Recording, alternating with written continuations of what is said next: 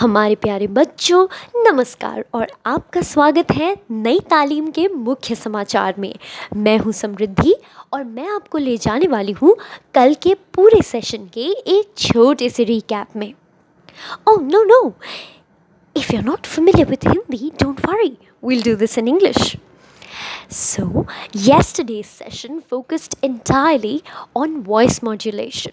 Most of the exercises were conducted in how to develop voice modulation and how to do a lot of exercises relating to the throw of your voice. We started with an exercise where your delivery and tonality was checked. It was a fun and creative exercise and it was closely related to Indian classical music. So if any of you has learned or is learning music, this is one of the first things you're going to be taught. It's called the sargam. So you're supposed to practice sa re ga ma pa on a regular basis with deep breathing and by sitting cross-legged.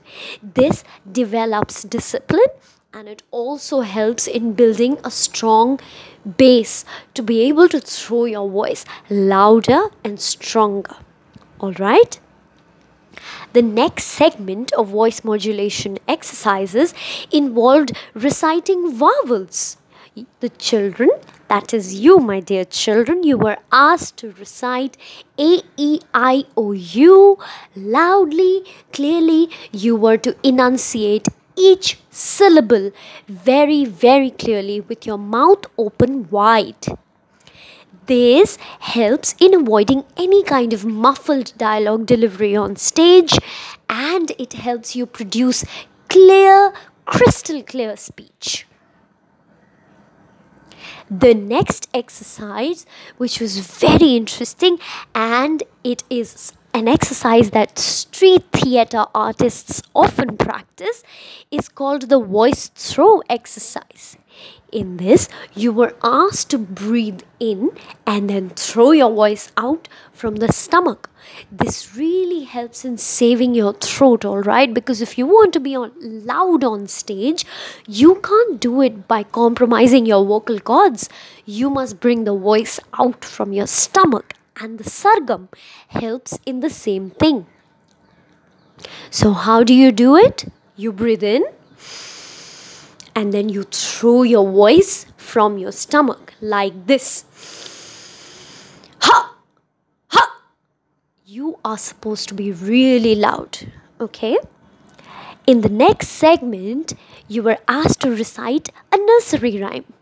Well, you're not. Isn't that something that little kids do? You're not little kids anymore. You're growing up quickly. Why recite nursery rhymes? Well, there's a really important reason to it. Because while reciting a nursery rhyme continuously, you were also asked to follow instructions of standing, sitting, walking, hopping, lying down. This really helps in building concentration and maintaining a certain alertness on the stage. As you retain your presence of mind on stage, you will be able to deliver impeccable performances. In the next exercise, all of you were asked to write down 3 alphabets on a sheet of paper. With this, you were asked to develop 3 words. Then you were asked to create 3 figures on the back of the sheet, because this is where you get to use your creativity. So put your creative caps on and get to work. We're very excited to see the kind of stories you will come up with. And in your final segment, like every day, you practice storytelling with facilitator Arun Singh. We gave you feedback, you were able to practice, and as always, we love your enthusiasm and we want you to keep this intact because we can see that you're making progress and we wouldn't want to compromise on that.